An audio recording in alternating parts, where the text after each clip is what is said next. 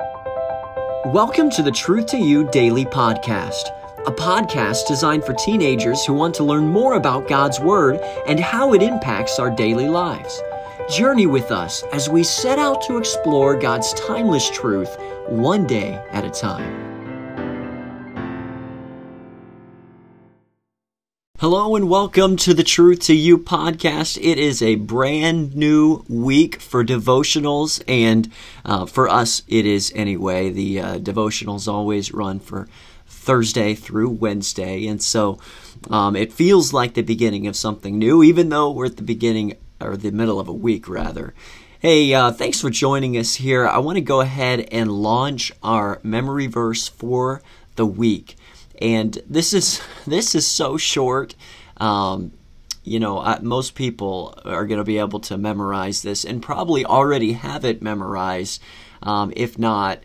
But if you don't, you'll hear it once and you probably won't need to hear it again. But there's more to this verse than just let's just try to memorize it. The truth behind it is something that I need to be reminded of. I know I need to be reminded of every day.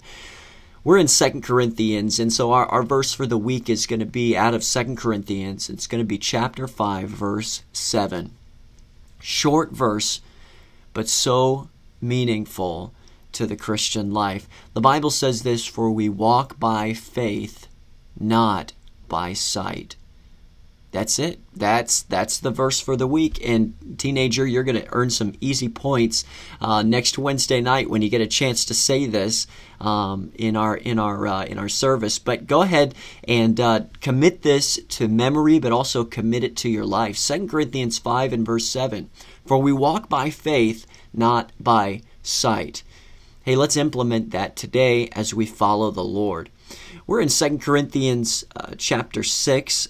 And we're looking at verse 16, and this is where we're going to find our thought for the day. But the Bible says, "And what agreement hath the temple of God with idols? For ye are the temple of the living God." You know, this is a marvelous truth, and I think it's best understood by looking back at the Old Testament. If we had the time, and this is not a message, this is more of a thought, but if I could just for a second cross-reference the book of Haggai, because Haggai is speaking to God's people and in a place when they had gotten very comfortable in coming back from Babylon, their Babylonian captivity. They're back in the land, and they came back, and the Lord told them to build the temple of God. And so they began building, but then as time went on, they stopped. And Haggai basically tells them, hey, listen, you need to consider your ways. There's a great message and thought there. And he talks about how God's people are living in their sealed houses.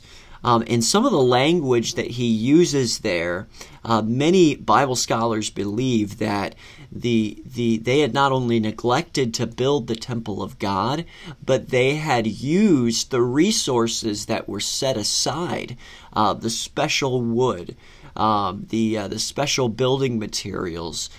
They had gone by, picked those up, and used them on their own houses. And so they literally, instead of building the temple with all of its glory and grandeur and following what God wanted them to do, they took those resources and they placed them all into their own selfish desires and used them on their own houses. Now, here's the point. Whenever I read 2 Corinthians chapter 6 and verse 16, and I think about the fact that God says, "What agreement hath the temple of God with idols?" and then poses this question, or rather poses that question, then this statement, "For ye are the temple of the living God." You see, in the Old Testament, the temple was a physical place that God's people would go to and worship Him.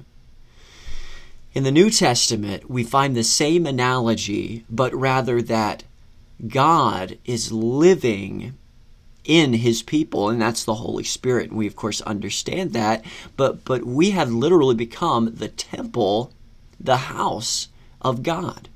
And so we are so fortunate. We have that close relationship with the Lord. But here is the challenge behind this verse, and that is just as Haggai warned God's people in that day, listen, don't neglect fellowship with God. Don't put all of your resources and ambitions into those things that are outside of the Lord, but rather build up the temple of God. We are a temple, so to speak, and the Lord wants our Christian lives, our relationship with Him, to continue to grow. And we grow in those areas by obedience. We grow in those areas by reading His Word, spending time in it each day, speaking with other Christian believers and being built up by them, going to church, and the list goes on. So, Christian teenager, understand you are a temple.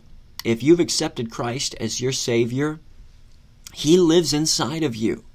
And we have a responsibility to build the temple of God every day that we live. And in that sense, the Lord is really building us, and we're trusting Him in that manner. But don't miss this profound yet powerful truth, and that is, for ye are the temple of the living God.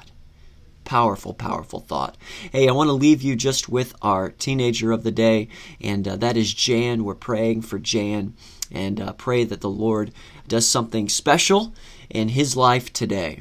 Thanks so much for joining us. We hope that you'll be back here with us tomorrow. And let me just encourage you, please continue to pray for the Midwinter Retreat and Evangelist Dwight Smith as he will be here preaching to our teenagers. Thanks so much. Have a great day.